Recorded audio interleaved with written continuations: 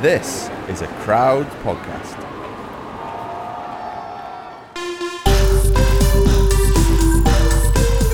Hello, I'm Geraint Thomas. And I'm Tom Fordyce. And you've just entered the Geraint Thomas Cycling Club. Brought to you by Zwift, the indoor cycling app. Jump on your smart trainer and jump into Zwift. Croeso, or welcome. Tom, it's our final episode before Christmas. Are you feeling Christmassy? I am feeling massively Christmassy, G. I've got to be honest, the tree is up. There's random bits of tinsel decorating, random bits of the house. The weather has obviously been absolutely freezing in the northwest of England, -10 on the school run the other day. But it did mean that everything looked very, very festive and white and frosty and beautiful. How about you? Yeah, nice. Not feeling Christmassy too much, really, because, as I said, obviously it's nice to be riding around in shorts and jersey, but, we're in Mallorca where it's not really anything Christmassy going on, although we did have a Christmas party that we have every year with the team on training camp. So that's nice. We get, the chefs do a big Christmas dinner, turkey, all the trimmings. Nice. Bit of, Christmas pudding. There's a tiramisu as well, just to keep the Italians happy. Bit of panettone. But yeah, it's a great day. We get the young guys to do a Christmas quiz. Everyone has to dress up as well. Get Christmas jumpers on. And did I see a picture of you in fancy dress? Yeah, so me, Swifty and Luke went as three wise men, or three kings. I like to Did think you take that men. costume with you? Because it was such a quality costume. I thought there's no way you've sourced that in Mallorca on the day. Oh no, we were planning well in advance, Tom. Well, to be honest, Swifty bought it, brought them out for me and Luke. But we nailed it. And Pauline, mountain biker, who just signed with Ineos as well. She was Mary, and we were the three wise men or three kings. And we also have the worst dress, who has to wear a forfeit. So last year it was like a little skimpy thong and a Christmas thong, obviously shiny. And the physio lost. He went all in, and he did he? Yeah, he really enjoyed it, I think, as well. But because of that, I think everyone made an effort this year, so it was great, and there was some cracking costumes, and good night. The beard that you were wearing as a king was so much better than any facial hair you could ever deliver in the real world. Sarah did say that it was the right colour, though. It looked like I did have a beard. Might have had to have a few more grey hairs, though, to be honest, these days. But yeah, I think we pulled it off well, didn't we, Tom? It was a great image. The other image I saw this week that you put out on your social feeds, G, was a picture of a little coffee stop on a training ride on your camp.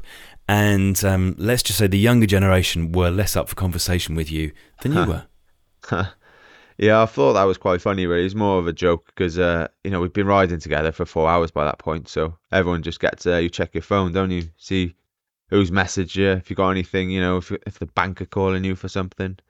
I don't know, important stuff. But they were all sat there on their phones, so I thought I'd take a little snap. But then Magnus was one of them, Magnus Sheffield, who we're going to have on the pod at some point. He got me back, really. And there was a photo of me on my phone at the previous day at the cafe stop on my phone. So, but I said it was just getting my Apple Pay out to pay. So it reminds me somewhat of that meme that's doing the rounds at the moment, G. So producer Lou will dig that one out and stick it on our social feeds. You also made a pre-Christmas announcement. Officially it is out there now. You are racing the Giro in 2023. You happy with that? Yeah, most definitely. It just, I've done the Tour 12 times now. It's still the biggest bike race in the world. Still love it. But the Giro's just, crashing out of it. The last 2 times I've done it, kind of be nice to go back and at least try and finish the thing. I have finished it twice before, but yeah, and it's got some good time trials in it. 2 normal ones and then a third one which goes up. It's got 11k flat and then 7k at about 12.5%, so it's not really a typical time trial. But yeah, it's exciting. It's something a bit different, do a slightly different program. Going to start in Tour Down Under in January. And yeah, all guns blazing for the Giro. So we got a super lineup for it as well. A strong long list. So yeah, looking forward to getting there. Kind of I like winding up the Italians on our team as well. So the day after, we all went out for food, all the riders, and I ordered a Hawaiian pizza with extra pineapple. Didn't go down very well, Tom. Are you slightly disappointed or are you excited that a previous guest on the GTCC this series, Remco, is also going to the Giro? Yeah, obviously he's one of the biggest talents around at the minute. So it'd be good to race against him. Not going to lie, it'd be nice if he didn't go, if he just went to the Tour. But no, he's incredible, isn't he? A world champion, won the Vuelta. He's only, 21, I think. Super young, super talented. It's madness, isn't it? Yeah, a little bastard. But yeah, no, we'll go there and have some fun. Well, hopefully he was reading the BBC Sport website article about you doing the Giro, because there was a typo in that. They said you were 26. That was spotted by GTCC member Aaron Riseborough. So well spotted, Aaron. Hopefully Remco saw that and it's put the fear of God into him. Most definitely. I'm sure it has, Tom. Sure it has. Right, let's get a guest on.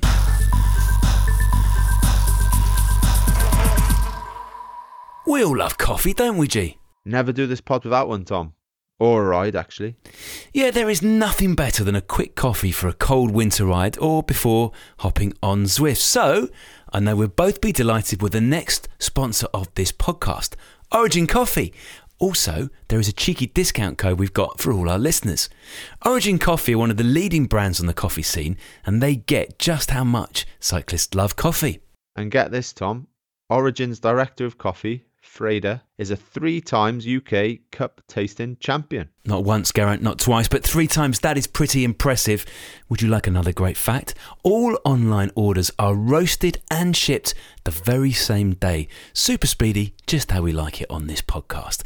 They also have a rewards program, so customers like you and me can earn points and get cash back every time we shop online. So why not try one of their delicious espresso blends or an interesting single origin coffee? There are so many profiles to try, and all the coffee comes in home compostable bags. So if you want to order some Origin coffee and get a massive 30% off, just go to origincoffee.co.uk and use the code GTCC30 at checkout. That's the code GTCC30 at checkout. Go and get yours today. Enjoy! Tom, for our final guest before Christmas, we're joined by a man who, well, I think he might love going faster than me even. He loves cycling, but he's not necessarily a cyclist as his day job, but he's one of the most talented young drivers in the Formula One circuit, on the Formula One circuit. He drives for Mercedes, finished 4th in the 2022 Drivers' World Championship, ahead of his teammate Lewis Hamilton. Not bad. And he took his maiden F1 victory in Sao Paulo. Please welcome to the GTCC, George Russell. Thanks for joining, mate. Thank you very much. I like the intro. Very nice. Oh, I always struggle a bit with them when I got to read it out. But no, yeah, appreciate you coming on. And well, straight into it. I guess we first met a couple of weeks ago. We went on the bikes. Jim was there, big boss of Ineos, Jim Ratcliffe and Dave B. Nice little ride, wasn't it? It was all a little bit last minute for me. Jim texted me the night before saying, do you want to come out for a ride? Tomorrow, just quickly popping over into Italy, probably an hour there, hour back, stop for a little coffee, and said we'd be going off at 9:30 in the morning. I knew I had a meeting that day at 12, so I thought, right, if it's going to be an hour there, hour back, I'll just make it back in time for the meeting, thinking the coffee might be about 10, 15 minutes. And then 3 cappuccinos later and an hour and a half at the coffee shop, well past my meeting. No, it was beautiful. Absolutely beautiful, though. And it was nice to join you on the ride. Yeah, it's not often the coffee stops longer than the ride, but it was good. But do you remember Jim was like, he obviously turned up, he had a bit of a cough, didn't he? And we were all a bit like, maybe we should just, take it easy, ride to Menton, maybe just ride 20 minutes, have a coffee, ride home. And he was determined. No, yeah. So he was, no, it's fine. So he just loves it, And but I was planning to go meet him for a coffee the following day, and he texted me that morning saying I can't make it because I'm feeling a bit worse for wear. So I think we destroyed him a little bit there. Yeah, he messaged me. I think it must have been Tuesday. He said he was fully man down, like temperature like above 100 or something, and so but luckily, it didn't knock him out for too long. But no. Yeah, it was one of those rides, Tom. It was obviously a tough one. Yeah, I mean, he was the oldest man in that group, wasn't he? To be fair to him. Yeah. I was not too sure. I cycle rarely. I like my cycling, but living in the UK, it's not the safest places in the world to go cycling. And I'd often just go to Richmond Park. I'd always do a lot of cycling in the off season when I'd go on my training camp in Lanzarote. But always in Richmond, I'd feel like I'm on a strong ride. And then you've got these, semi-pro guys, old blokes just flying by me. And I was thinking, well, maybe Jim's going to be like a dark horse here, and I'm going with the three of you guys, and I'm just going to be left at the back, struggling and embarrassing myself on the first day. But he's obviously a big chap as well, isn't he? Yeah. That reminds me. Do you remember at the very start of the ride? Because obviously Dave, or Charlie, Dave's sort of like, right, our man brought a bike for you. And you jumped on Jim's thinking it was yours, and you were riding it around, giving it a quick sizing up, and then everyone was like, "You're on Jim's bike, mate. You're on the wrong bike." It was nice, fit me perfectly.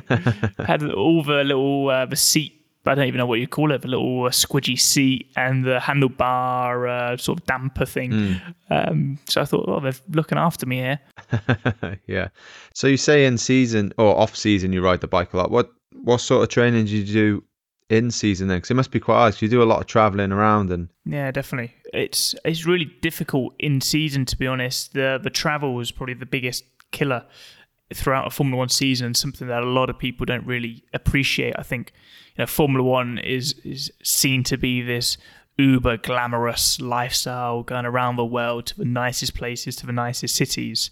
And although that is the fact, what we are doing, when we get there, we're there to do a job. So it's airport, hotel, track, hotel, back to the airport, and you're away again. And you sometimes find yourself not even visiting one single thing in that whole city during that time you've been there, and jumping on flights 10, 12 hours long, 8 hours, big time zone shifts. It's so tricky. So it's often after a race, you're sort of resting, recovering, and then suddenly you're back on another flight to another race, going to the factory, to the simulator, debriefing with the engineers. So we've got to work really hard pre-season to build up that fitness, and you're sort of just maintaining it sort of throughout the first half of the season. We have a break in the middle, gain the fitness back, and then maintaining it until the end of the year. So, it's just one of the challenges, I guess. So with that whole simulator stuff, is that because, for instance, if someone is new into F1, they don't know any, or they might have done some of the circuits, but do you do a lot in the simulator and then just rock up to the circuit and do that walk round or whatever and then race, or how does it work? Effectively, yes. I mean, simulators are just a very high-tech PlayStation, basically. So we're not allowed to test in between the races. So probably 15 years ago, F1 teams were allowed to go testing, but a day of testing with all of the engineers, the mechanics, the cost of running the cars, it's in the hundreds of thousands, and it's just not cost efficient to do that. So all of our preparation now is on the simulator. They are incredibly good, but the fact is you don't really have that fear factor in a simulator. You go into a corner flat out, and if you spin off, you press the restart button and you go again. And obviously in reality, as I'm sure it's very different when you're doing your sport and you're going flat out and you know what the consequences may be. Have you had any big crashes? I mean, we don't like to talk about crashes on this pod because I've had a fair few, but have you had any like big ones in your career or scary ones? There was this one racetrack in Wales, actually, in Pembury. Yeah. A little tiny circuit. You didn't race there. It was kind of like a test track. Very old school. And on the exit of one of these corners, the barriers were a tyre barrier, but ingrained in the banking. Now, that was effectively like concrete. So I once lost it on this test day, and I'm bouncing across the grass, heading towards this barrier. And I hit it. It was like hitting a brick wall. My head hit the steering wheel. I was just in so much pain. My chest and my lungs, struggling to breathe. And I woke up the following morning and my ribs were in a bit of a dodgy place. So that was probably my biggest off, but probably the scariest one I had was a crash I had with Valtteri Bottas in 2021, where I was in Italy in a track called Imola, and I'm going down the straight. It had just gone from wet to slicks. So the track had just dried out, and there was just one dry line. And I'm right in this slipstream, and I pulled out the slipstream to overtake him with my my rear wing open. And we're doing about 330, 340. And man, I just put a wheel on the damp stuff, and I just lost the car. And I just crashed into the side of him flat out at the end of the straight. And I'm just sort of going sideways towards the tyre barrier. You've got carbon fibre flying everywhere. And that was probably the scariest moment in my career, because it happened just so suddenly, so unexpectedly. Like sometimes you sometimes see a crash happening. Like in our sport, if you've lost the car and you're heading towards a tyre barrier, you know this is going to hurt. But it just was a split second, and I just sort of didn't know I couldn't see where I was going thereafter, and I didn't know if I was going to hit the tyre barriers. I didn't know if a car was going to crash into me. The adrenaline was just sort of running through my veins. So that was, that was probably the scariest one of my career. I can imagine. We actually raced around Imola on our bikes. We had the World Championships. Did you? Yeah, COVID year. It was supposed to be. I can't remember where it was supposed to be. It got rearranged. Yeah, it's a great track, isn't it? On a bike, it was okay. But yeah, I'd take that as a no then. No, it was fairly hard. It's quite up and down, isn't it? The last. Yeah, it is. Yeah. Yeah. So it was like the last little bit of our race, obviously. But yeah, no, the fastest I've ever gone in an actual car on a circuit is like, I don't know, what was it that we drove? So we had a little track day before 2012 Olympics, basically, where we got to drive like an Abarth and a Ferrari, and thinking like, oh wow, we're gonna drive Ferraris and Lamborghinis, but they were so clapped out. They were just like, people had just ragged them silly. So it was just absolutely loved it though, because a bunch of bike riders thinking we can drive fast, basically think, oh, we know what to do. Oh mate, it was carnage. But yeah, I think that's the case with all like professionals or athletes who are sort of at the top of their sport. They think they can like jump in something else and be straight away on the top, and suddenly you learn no chance. 100%. Did you find, George, with that crash, because we've talked about some of your crashes, as you say, we try not to do it on your own podcast, but the thing that always staggers me is next time you're out on your bike that you don't have one of those existential moments when you look down at the 28mm tyres and just think, oh my God, that's all that's keeping me up. So George, after that crash, how hard is it for that crash not to stay in your head? The next time you're trying an overtaking manoeuvre, or the next time you go around the outside of someone, how do you block all that stuff out? I think I don't really know, to be honest. I think you're just so focused on the job at hand. There's no time to even think about anything else. There's no time to think about the past. You think potentially about some of your other experiences, but only to try and help you in the current situation you're in. And I think, those incidents are inevitable. And if anything, they sort of make you stronger and you learn from it. But you can't, I think the moment you start fearing these things, it's probably time to hang up your boots, because you've got to risk it. You've got to risk it all sometimes if you want those high rewards, and you've got to push those boundaries. And the only way you're going to find the limit is if you have that off here and there. Yeah, I totally agree. I think sometimes it's easier to just get back straight into a race rather than, for instance, training. Because then when you're going down a climb, you just take it easier in training, don't you? But then you have more time to think about it. And that's when it does cross your mind sometimes, like, oh, if I did slap off now, it's 20-foot drop down there. But in a race, it's almost like you just take that pin out and you're just like, right, we're racing now. And you just don't think about it. You go autopilot. And as George says, you just got to do it, Otherwise, there's no point in racing anymore. Yeah, I think thinking about things is probably the worst thing you can do sometimes. And that's the great thing with racing. Sometimes you're not thinking, you're so instinctive and you're just going for it. If there's an opportunity, you're going for it. You're attacking this corner, you're going flat out, you're just going for it. So if you've got a moment to stop and think, you're losing lap time already. So in Formula One, is it like cycling where I'm not asking, you don't have to name names now because I don't want you to make any enemies. But are there some people where you're like, oh, he's a bit overly aggressive? You know, you can sort of bully this guy. You sort of. I thought this was. I thought he was going to go straight into the personality of who you don't like. That's the second. I asked you that at the coffee shop, so one. we won't ask exactly. that one. Yeah, exactly. No, you definitely learn over time which drivers are a bit more aggressive, which ones maybe a bit more reckless. I think you always go in, if you're the attacking driver, if you place your car in the right place, there's no need to treat any driver differently. If you do the right thing yourself, it doesn't matter if they're the most aggressive driver or the least aggressive driver. If you've done your thing right, they can't defend from that.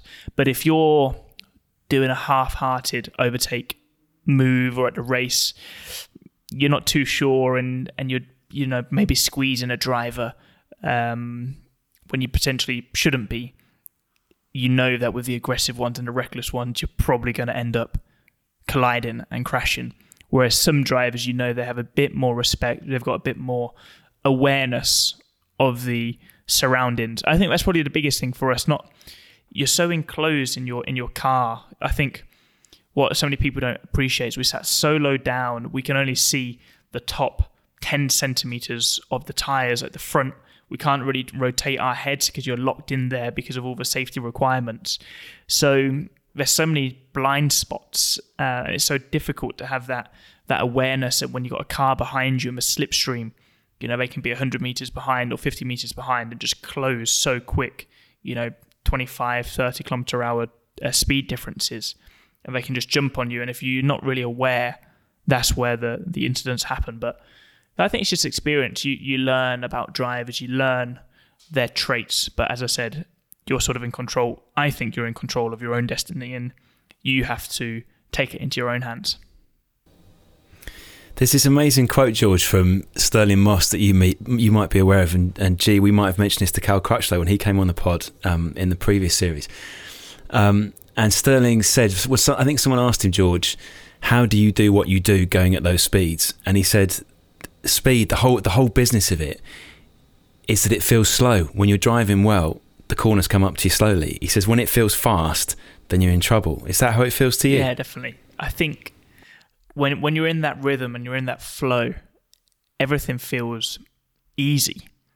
When you're having your day, it's easy. When you're winning, sometimes it's easy. The times that are incredibly difficult is when you're given absolutely everything and you're trying so hard, but somebody's just that little bit faster, and you're asking yourself what is going on here? Why are they a little bit faster? Why can't I get more out of my car? Why can't I get more out of myself? And then you're almost on this downward spiral because you're trying harder, you're overdriving, you're doing things out of desperation almost, which you wouldn't ordinarily do. Whereas when you're in that zone, when you're sort of leading a race and you're confident and you're at one with the car, you're sort of just, everything's in perfect harmony really. And everything sort of slows down and your heart rate drops, and it's such a great place to be in. And that's obviously the dream, but it's those times when you're behind and things aren't really adding up that it sort of really tests you as a person. Is it the same for you, G? When you're riding really well, whether it's a stage race or a one-day race, or maybe even going back to your track days riding Team Pursuit, do you get the same sensations that George has just described? Yeah, definitely. Like, say in a Team Pursuit, it's almost like when you're waiting to get on the front, you're like, oh, come on, and get back on the front now. And there's other times when you're like, holy moly, I need at least another 3 laps to recover. It's just like when you're on it, and like in a road race, it's like almost like you just can go wherever you want to go. You can just see things like happening like 10 seconds before they happen type thing. Whereas when you're on the limit and you're suffering, like you basically, you tend to have your head down, eyes half closed, and you just see things 10 seconds late rather than, being clear and knowing what to do. So 100%. Yeah. Like, and then, yeah, just when you're on a good day, like you say, it's just everything's just, like when people go on about, Messi always has more time on the ball. I think it's like he probably does make gain an extra couple of tenths of a second himself, but also he knows what to do with that time. I think rather than just like, oh, he's just got more time, I think he can gain a bit, but then he also, he uses that time like better than anyone else type thing. So, and knows how to do it and whatever. So, there's a big difference between it all flowing nicely and just going to pot, basically. But one thing that's always surprised me with Formula One is the radio. Like when you hear the driver talking back to the team, it always seems so calm and just like,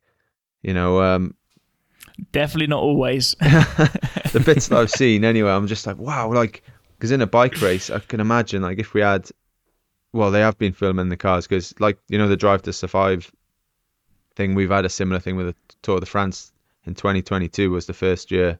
So that's going to come out in 2023. So we might see a bit of the in-car radio stuff. But on the bikes, it always seems a bit more like blah, blah, blah, like shouting. Like obviously you got the wind and everything is a bit more like chaotic anyway. But yeah, it always seems so like, and with the tactics as well. I obviously knew there was a lot of tactics involved, but it seems like you can win a race purely based off the decisions that it.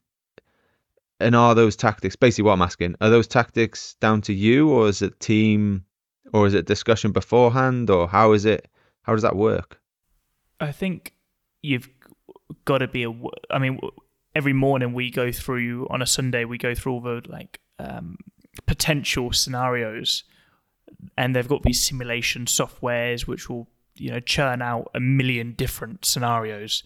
And I don't think ever the scenario that pans out is the one that has been simulated before, but it always gives you a good indication of what you have to do if a certain circumstance does arise. I think the big thing in our sport is when there's been a crash and there's a safety car, what do? Do you stay out on track? Do you pit? Do you put new tyres and potentially lose a couple of positions to then try and overtake them again? Are your tyres still in a fresh state? Are they dropping off? Are they in a good position? And you've got to, I think, use that constant communication between driver and team to say, right, if there is a safety car, I think I can get these tyres working again, and I think I can still stay in this position. Whereas there might be a circumstance where you say, right, I need to back off it. I need to lose a couple of positions, but give me fresh tyres so I can be the attacking driver. But I think probably the main difference between us and you guys, the cycling guys, it's the physical strain you guys go under. I think for us, the big one is the sort of psychological and mental strain, taking on all the information, trying to understand how to attack, how to defend, managing the tyres, managing the brakes, managing the engine, trying to drive fast. Yeah, that concentration must be like massive because what is it, an hour and a half? Yeah, I think the average, hour and a half probably on average.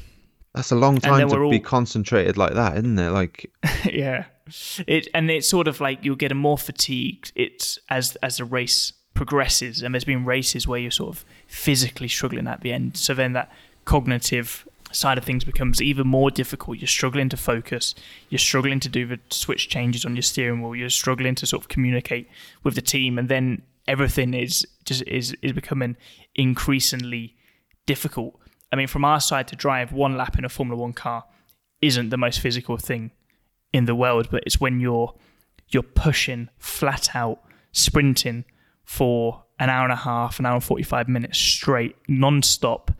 You got the heat, just building up inside of you. You got your race suit on, fireproofs. The cockpit can sometimes be 60 degrees Celsius. It's like hot air coming through from the cars in front of you, and it's just like you're sort of sometimes just waiting for that checkered flag to be shown. That's ridiculous, 60 degrees. Do you do any like heat acclimatization? Do you do like a lot of sauna stuff and things, or? Yeah, I mean, we focus it on certain races, but I'd always be going to the gym with like 3 layers on, like properly sweating it out, sauna sessions. I think the worst race for me this year was in Miami. I lost 4 kilos in an hour and 40 minutes. So it's, and this is like I think something that what's a little bit annoying with Formula One is you don't really have the, from the outside, you can't really see this. if you're playing football, if you see you guys cycling, you see the struggle you're going through when you're pushing flat out. Whereas when you see a Formula One car, you got to drive with the helmet on. It's just sort of like man and machine as one. It's kind of one machine, and you don't really appreciate what that person's going through inside. What about when you were on the start line, George? Because I often wonder, when I've watched you in a time trial, certainly that last time trial in 2018 when you won the Tour, and there was the individual time trial on the final Saturday, so you've basically got the Tour within your grasp, and the point where you are at the top of the start ramp and you hear the beeps, like what that does to your heart rate. But George, you're getting that every week. You're sitting there on the grid and you're waiting to go. Well, what is that like? I think the worst part for us is probably the build-up to the race. We always race in the afternoon, roughly 3:00. So you wake up, 8 in the morning, have your breakfast, and you're sort of thinking about the race. And for me, it's those moments where I've got 10 minutes to myself where you start almost overthinking, overanalyzing. But as soon as you put the helmet on, everything goes out the window. And it's when you're looking at those start lights, it's like there's not another car in sight. You're just so focused on those lights, and I think you're sort of in like your happy place almost. This is sort of where I'm meant to be. I'm excited for the race ahead, and you're just so focused on that one goal, which is to try and win. So I think in our sport there's so many external things that go on with the strategy meetings, the car setup, working with your whole team, with all of your mechanics, the marketing side of things. There's so much craziness to the sport that actually, whenever you get that time in the car, it's quite precious, and it makes you sort of appreciate what you do even more.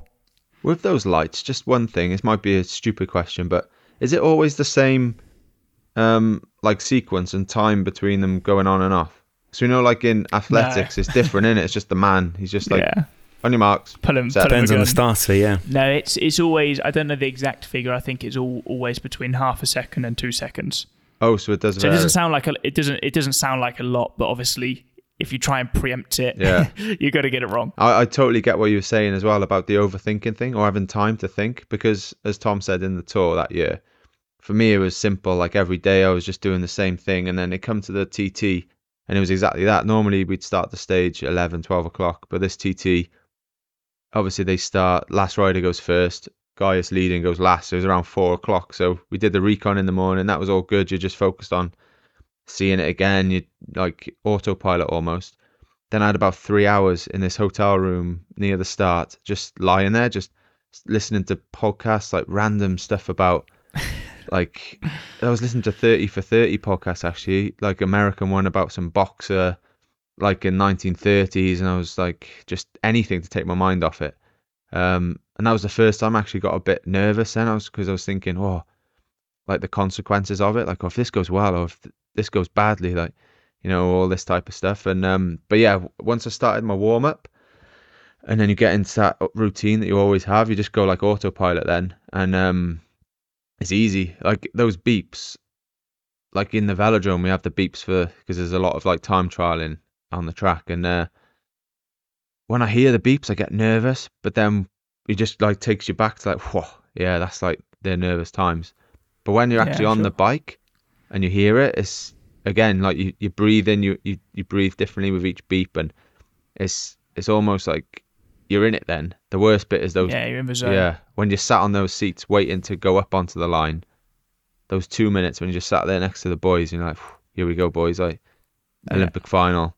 And then you got like the chime, because in London they had this big Ben chime, and I'll always remember that now. Like, you just like, what? Do they really have to do that just to add to the atmosphere? Like, but I think in that same regard, I think tennis players have it the worst. Like, they often, if you're playing before the final, you're waiting for the first match to finish, and you don't know if that's going to be finished in an hour and a half or in 4 hours time. I've always thought that, like, how do you deal with like not knowing your start time, like when you're actually getting out there?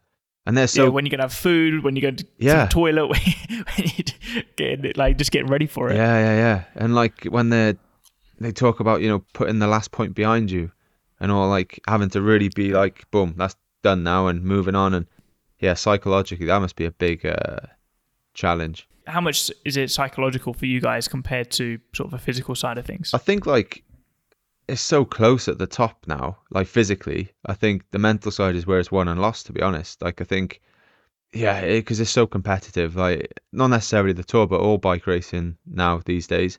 And I think you can just see a lot of people, like even in this team now, we've got a lot of young guys, and you can see some of them overthink things and worry about the small things a bit too much, like worrying about how many grams of carbs I have in this hour, whereas like they probably forgot to charge their gears or something, you know, and their gears run out halfway through a training ride, or well, that's what I do actually. So, but basically, yeah, you just do the basics right, you know, for them. Yeah, definitely. But yeah, like when it comes to the big races, yeah, I think psychologically, because in the Tour, there's a lot of time to think as well on a 5-hour stage. If you're suffering early on, you think, oh, I'm not feeling too good today. I've got one of the hardest climbs in the Tour on the last climb of the day. How am I going to do? And some guys might crack, other guys might get through it. So yeah, psychologically, it's big, I think. And it must be the same with you guys. You know, if you're leading and you're like, whoa, I haven't won a Formula One race yet, and I'm leading now, and just don't mess this up. And those thoughts, if you're leading for a long time as well, like yeah, definitely. I think the biggest one for psychologically is like a qualifying lap. You know, that qualifying lap can make or break your weekend. It's so difficult to overtake in Formula One. If you start on the front row, you're going to probably finish in the top 2. If you have a bad qualifying, you're nowhere. So, you know, you travel around to the other side of the world and you've got 90 seconds that's going to make or break your whole weekend. And, you know, the talent of all the drivers in Formula One, it's, you know, every single driver in F1 is a very, very good driver. And everybody's capable of pole positions. Everybody's capable of race wins. But it's when that pressure ramps up, it comes down to, you know, psychologically just being in that right space to nail it. And, you know, when you're approaching that first corner, it sort of sets you up for the rest of the lap. So almost that one corner is the most important corner of your whole weekend to give you the best chance of winning. So, and as I said, everybody's capable of it. And I'm sure it's the same in your sport. There's so many guys who are capable of doing it, but there's only a very few who actually follow through and can achieve it. What was that feeling like in Sao Paulo then, George, this year, when it finally comes to pass, your first F1 race win? Yeah, it was an incredibly magical moment, to be honest. Obviously, something you dream of as a kid, something you work so hard towards. And I guess you never know how you're going to react. Are you going to be, you know, celebrating and want to be going out partying? Are you going to be emotional? Are you going to be psychologically drained from everything? And for me, it was just such a relief. And it's sort of what you were saying before. I was leading that race almost every single lap. And at one point, everything was pretty straightforward. I had a good gap to Lewis in second, 10 seconds just managing that gap. But then suddenly there was a crash, there was a safety car, and all of that hard work you've done has just disappeared. And he was on slightly fresher tyres because I had some old tyres on from qualifying. And I knew that as obviously we went through this in those strategy meetings before. So I'm thinking, you know, shit, I've got Lewis Hamilton behind me now. He's been mega fast in this race. This gap I pulled out is just straight in the bin. And we got a 14-lap sprint until the end. So, you know, when I crossed that line, there was just so much relief because of that pressure I was under. But a huge amount of emotion. It was one of a few races that I didn't have any of my family with me or my girlfriend with me, just because obviously, you know, we're racing in Sao Paulo. It's not the most convenient places to get to, and just knowing what it would have meant to all of them, because we've been on this journey together from day one. But then equally knowing how much it meant to the team. You know, there was probably at least 5 people after that race from our team crying with emotion because of how tricky this season's been, how much effort everybody's put in. And at one point we sort of felt like we weren't ever going to get a reward for all of that hard work. So that was probably the most special thing to me. More special than winning the race itself was just seeing the effect it had on so many people, seeing how happy it made everybody in our team. The 2,000 people back in the UK were just absolutely buzzing, and it was knowing that you've contributed towards that was pretty special. Did you have a tear then as well? I definitely had a tear, more than a tear. I burst out crying straight away. To be honest, I definitely wasn't expecting that after probably 3 seconds after crossing the line, because it was just those last 14 laps or whatever it was a full-on sprint. The pace was so high. We was all on pretty brand new tyres. It was a cold day in racing and in Formula One. When it's cool, the tyres work better, so the tyres don't overheat. And you don't really need to manage them. So every single lap is like a qualifying lap. When the track's hot and it's hot in the air, you have to manage everything a lot more. So the pace just generally is a lot slower. So those last 14 laps, it was just absolutely flat out, and just, as you said before, it's like knowing if you make one little mistake, you give the opportunity to the car behind, and that's sort of game over. Especially being Lewis Hamilton as well, though, because, it's Lewis Hamilton. That must have added to it. Yeah, definitely. I think when you're in the car, it doesn't really matter who's behind. You're just focused on the job itself. It was just because it was my teammate, I knew that he was very, very fast on that day. He had slightly fresher tyres, and just knowing it was going to be very tricky to keep him behind. So, and knowing how much it would have meant to everybody, I think that was going to be the first victory of the season for the team. We both equally wanted that, so badly, and it was going to be hugely significant. But I think there's been so much effort between the both of us this year pushing the team.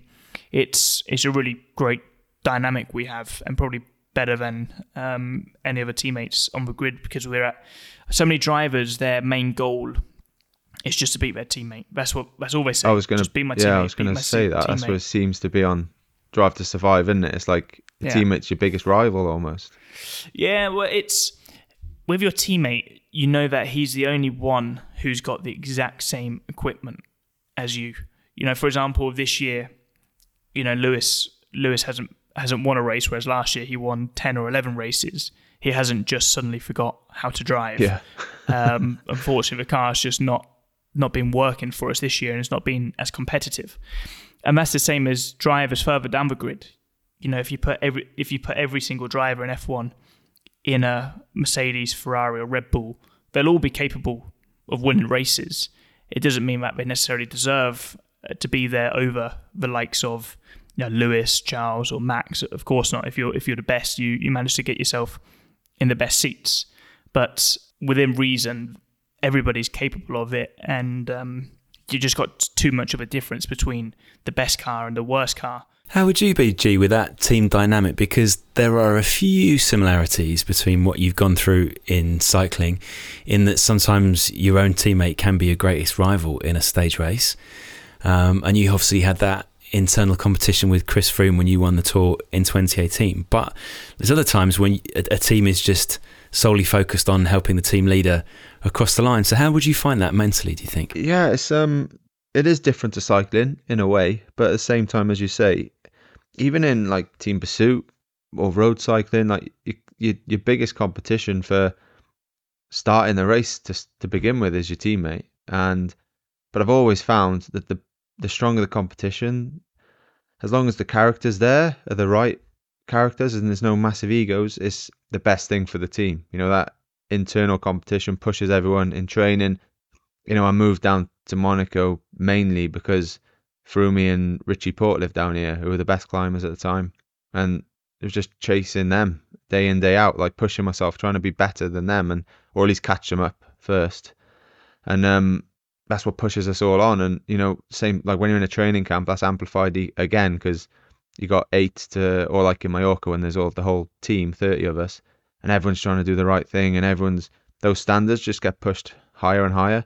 And I think that's what makes everyone better. But then at the same time, when it comes to the race, you have to be able to put that aside and do what's best for the team. And yeah, like I say, with me and Froome, 2018, I felt I had a great chance of winning, but Froome was going for his 5th Tour de France, which was would equal the record number of wins there. So he was desperate for that, and it was a fine balance. Like, it was more, let's just make sure we win this race with one of us first, and not race each other and end up losing it to someone else. Unfortunately, me and Froome had a good relationship, and we were able to be really open with it and not flick each other, basically. And we had a good team around us as well to really help us do that. So fortunately, it all worked out. But it is a funny way of sort of working, really.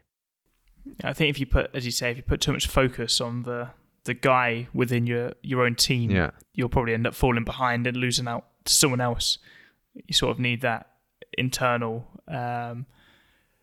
sort of firstly competition, but that sort of teamwork and camaraderie to sort of push you both forward to give you at least an opportunity. Yeah, and use it as a positive in that each of you can share that pressure. It's not one guy that's, like, for me it worked well because I was like, well, Froome's the main man, he's won the last 4, or he's won 4 in 5 years. Everyone's talking about him. No one's really looking at me as much.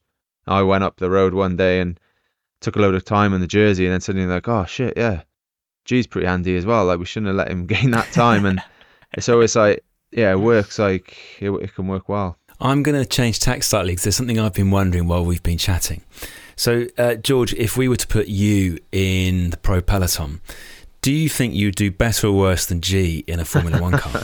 Ooh, I mean, I have no idea how your driving skill was. Oh, mate, I'm rapid. Then I got no chance, have I? No chance. I mean, I think we'd equally be pretty rubbish. To be fair, you weren't too bad on that cafe ride. You got a feeling, to me, you look like you're quite tall and slim, so like a Dutch guy, like good in the Ardennes. The classics. Yeah, good. Yeah, okay. You'd be a decent climber, like a Gesink type. Yeah. All right. That's a big compliment, mate. So Well, I feel like, I mean, we can put it to maybe not an F1 car, but we could definitely put it to the test, couldn't we? We'll get like a Mercedes, go to a track and 100%. Whiz it round and see. The thing is, it'd have to be over quite a distance though, because obviously, if we just do one lap, you're not going to be that far away. So I think you'd be winning that competition. I don't know, mate.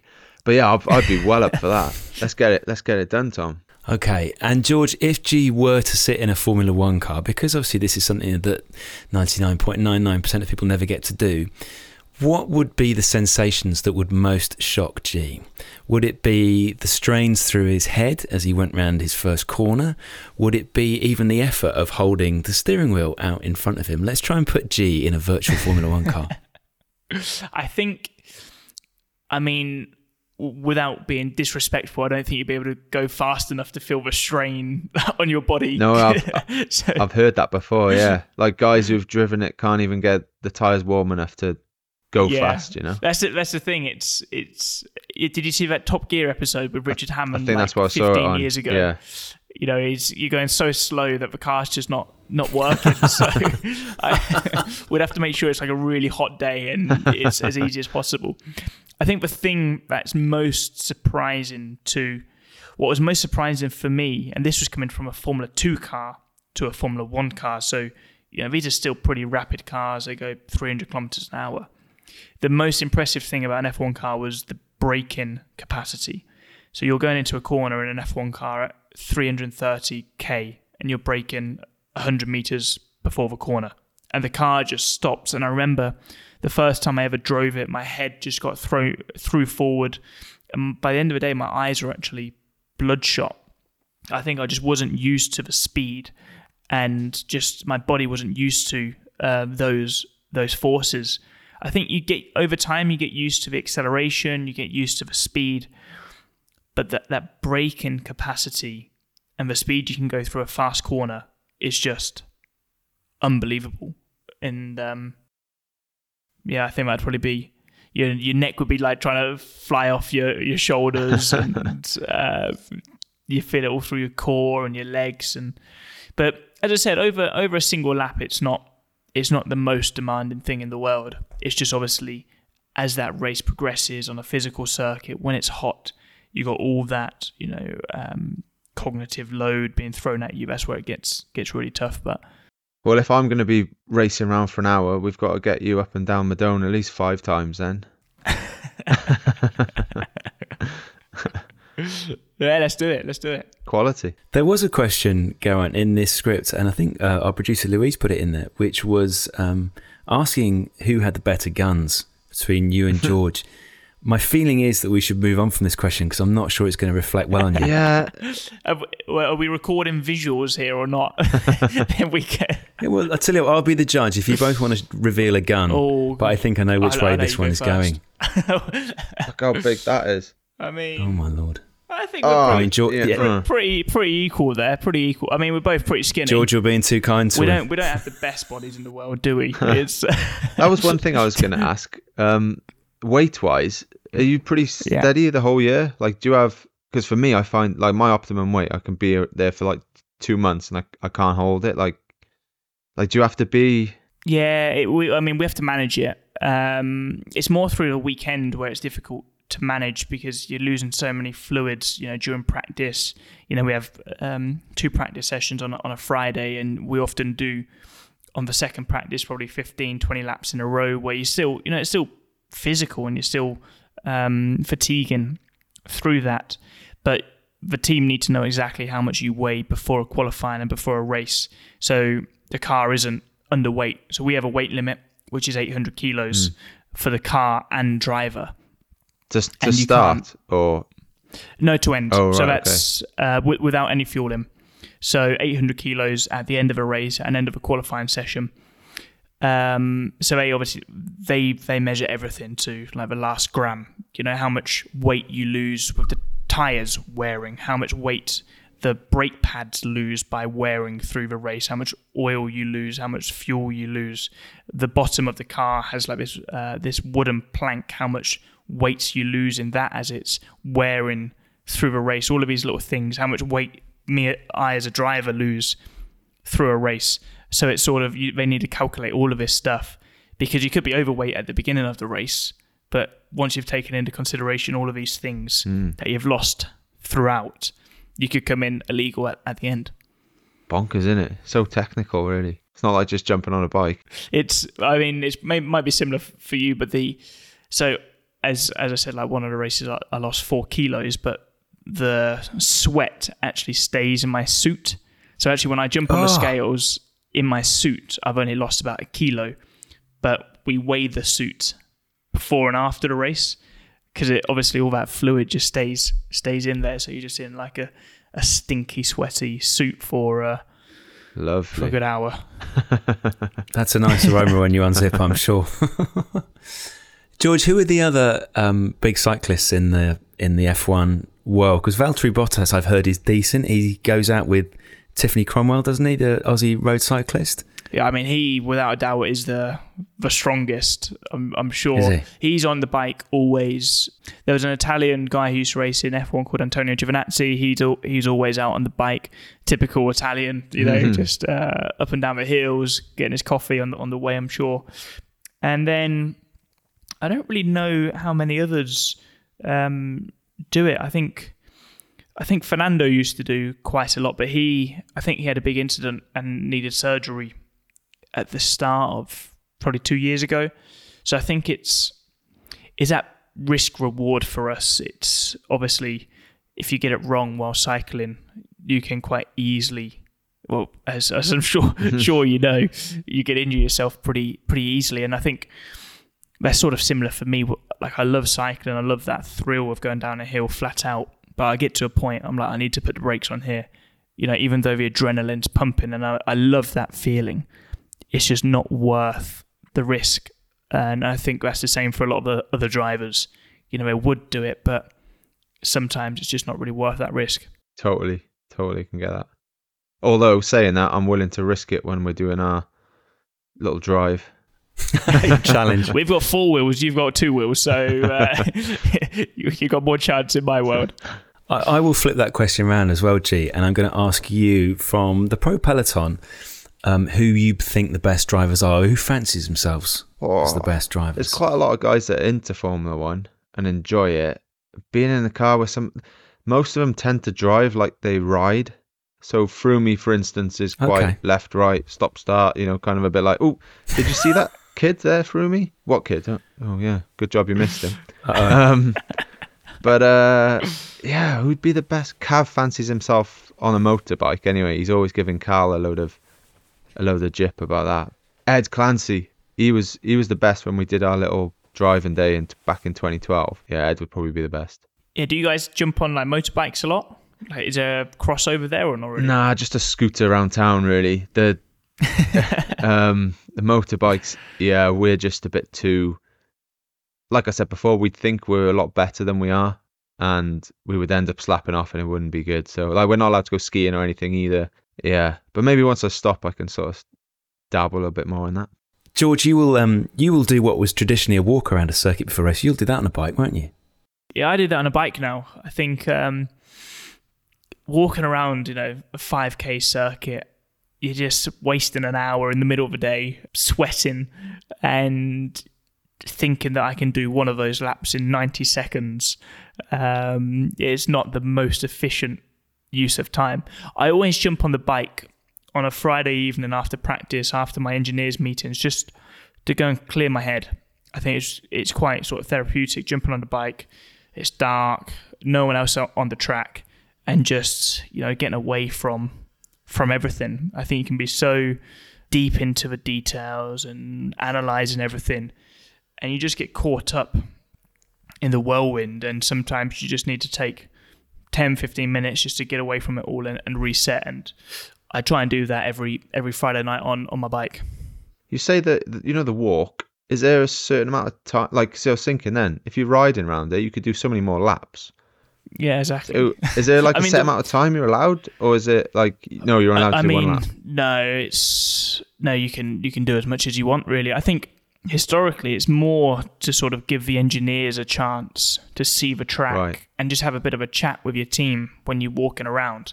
So instead of walking around the track for an hour, we'd sit down in the office and have a coffee and actually use that time a little bit more productively. But all of the guys are into their running. A lot of people take their bikes to every single race, so the engineers, it's always good for the engineers to see the track, because they're looking at the data all the time, looking at the videos, but if you've not actually physically seen the track and see these little undulations or these little bumps or that curb like this, you sometimes lose a sense of what it's truly like to drive around there. So it's almost kind of like mandated that if you're a senior engineer working on sort of purely performance, you need to sort of get yourself around the track to see what you're working on. We need to get a few of our analyst guys out on the bike. We have a few of them who are just like, yeah, but just like do this and that, and like, mate, seriously, doesn't quite work like that. No, not in the real world, but yeah. Well, George, it has been fantastic having you on the GTCC. I'm just wondering, do we have any GTCC club jerseys left at the back of the cupboard that we could maybe pass on to George for his next spin? Definitely. We'll dig one out. Absolutely. For sure. Yeah, I like that. What size are you, George? Medium. Yeah, I think we've got Get some you mediums. I'll probably be the same as you. Quality. Yeah, I'll represent it moving forward. Nice. All right. Well, cheers. Thanks for your time. Thanks for coming on. And Thank you very much. I'll get that jersey to you, and we'll have a blast around the. Oh, all my lights are just turned off. We'll have a blast around some motor racing circuit at some point. Sounds good to me. Yeah, thank you very much, guys.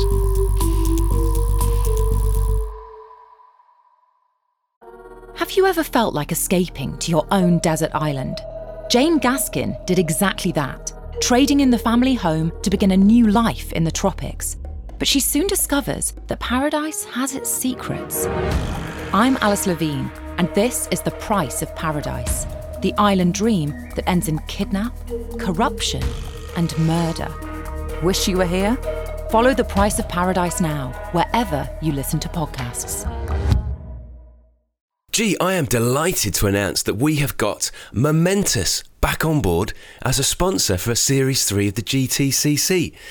Momentous, a little bit like you, are dedicated to optimising both the mind and body, and they're leading the way for high performance seekers at all levels.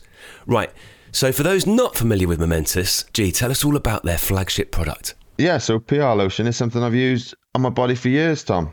It basically delivers bicarb directly to your muscles via your skin and bypasses the gut, which I don't know if you've ever drunk bicarb, Tom, but that's a big plus. The best time to use it, I find, is an hour and a half before your workout on Zwift or out on the road or whatever you're doing. And it's not too sticky either. It doesn't get stuck in your hairs if you've forgotten to shave. And it definitely helps me train harder. All of this is true, G. It is actually scientifically proven to improve performance and decrease muscle soreness, and helps you make all those training goals. If you want to get your hands on some PR lotion, Momentous are giving GTCC members, that's you listening right now, yes you, 25% off. Give them the code G. Just head over to prlotion.com and use the code GTCC2022 to get 25% off today. Enjoy. Tom, Zwift are back for their third season sponsoring the GTCC. Which means our Wednesday 6pm group rides continue. Exactly. Just hop on your trainer, open up the Zwift app and join the group ride. You get to ride alongside us, all our club members, and wear the in-game GTCC jersey. And if you're new to Zwift, just go to Zwift.com to start your free trial today. During this season of the pod, we're going to be walking you through all the new stuff we've been trying out on the app. Just think of us as your testing team. So Chairman Tom, what have you been trying this week? This week, G, I would like to encourage everyone to try the Z Racing Series, the more competitive side of Zwift.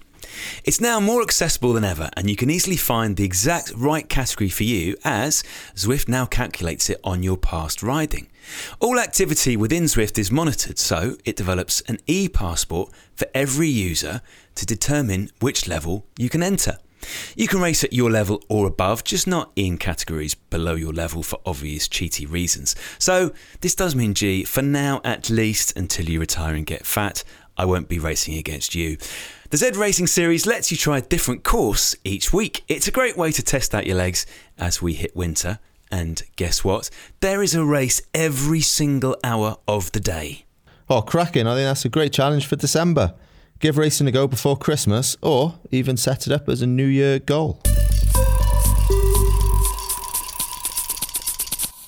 Right, Chairman Tom, time for the final Any Other Business Before Christmas. What have you got? Yeah, that's right, G. You may have seen the Christmas quiz going on our Insta stories this week, inspired by our frankly terrible knowledge of Christmas trees that we displayed in last week's episode. So I have got a couple of those questions to run past you today. Are you ready for your Christmas quiz? Let's do it. Question number 1, Geraint. Which country did the modern day tradition of a Christmas tree originate from?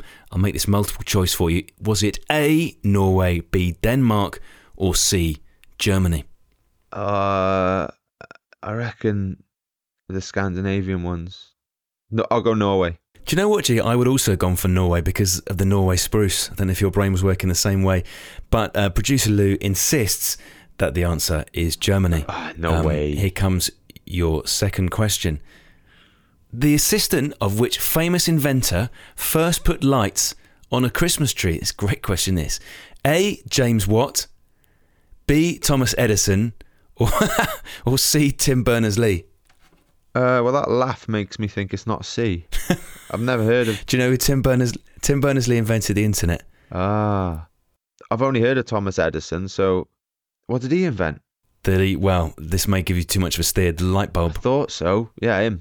I'll go for Edison.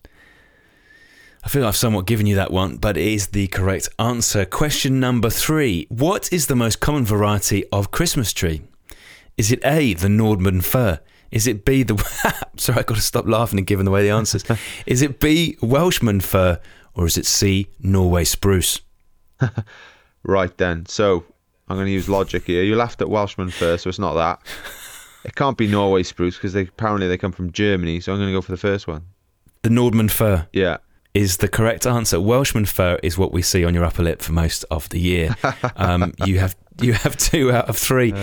And your final question, number 4. Roughly how old, Geraint, is a typical Christmas tree?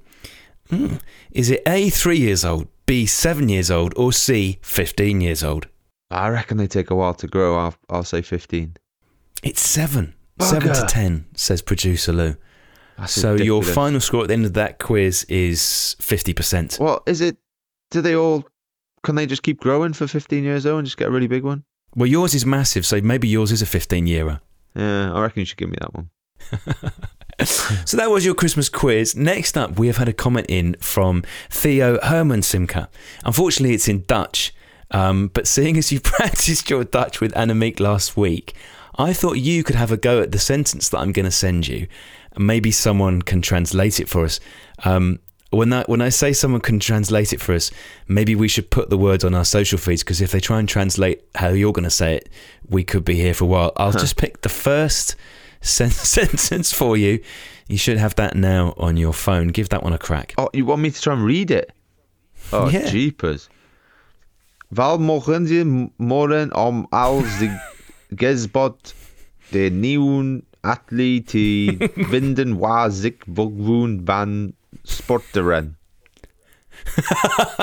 I think they're basically saying, G, you're doing a cracking job. Tom's rubbish, but he'll get there one day. Well, the last word must be supporteren. So if it's on about Annemiek,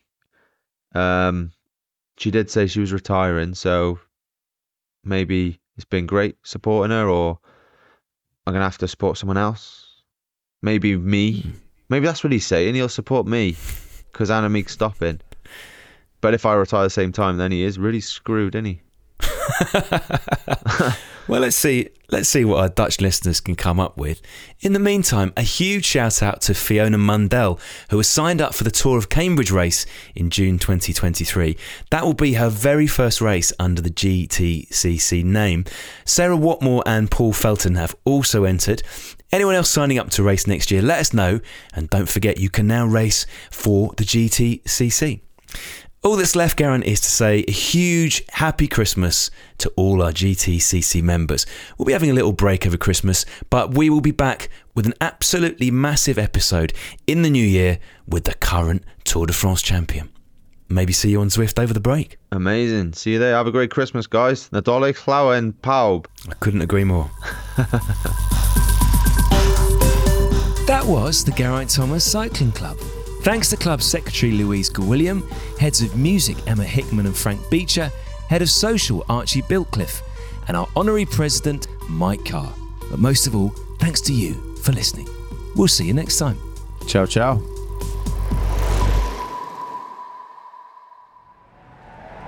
Crowd Network, a place where you belong.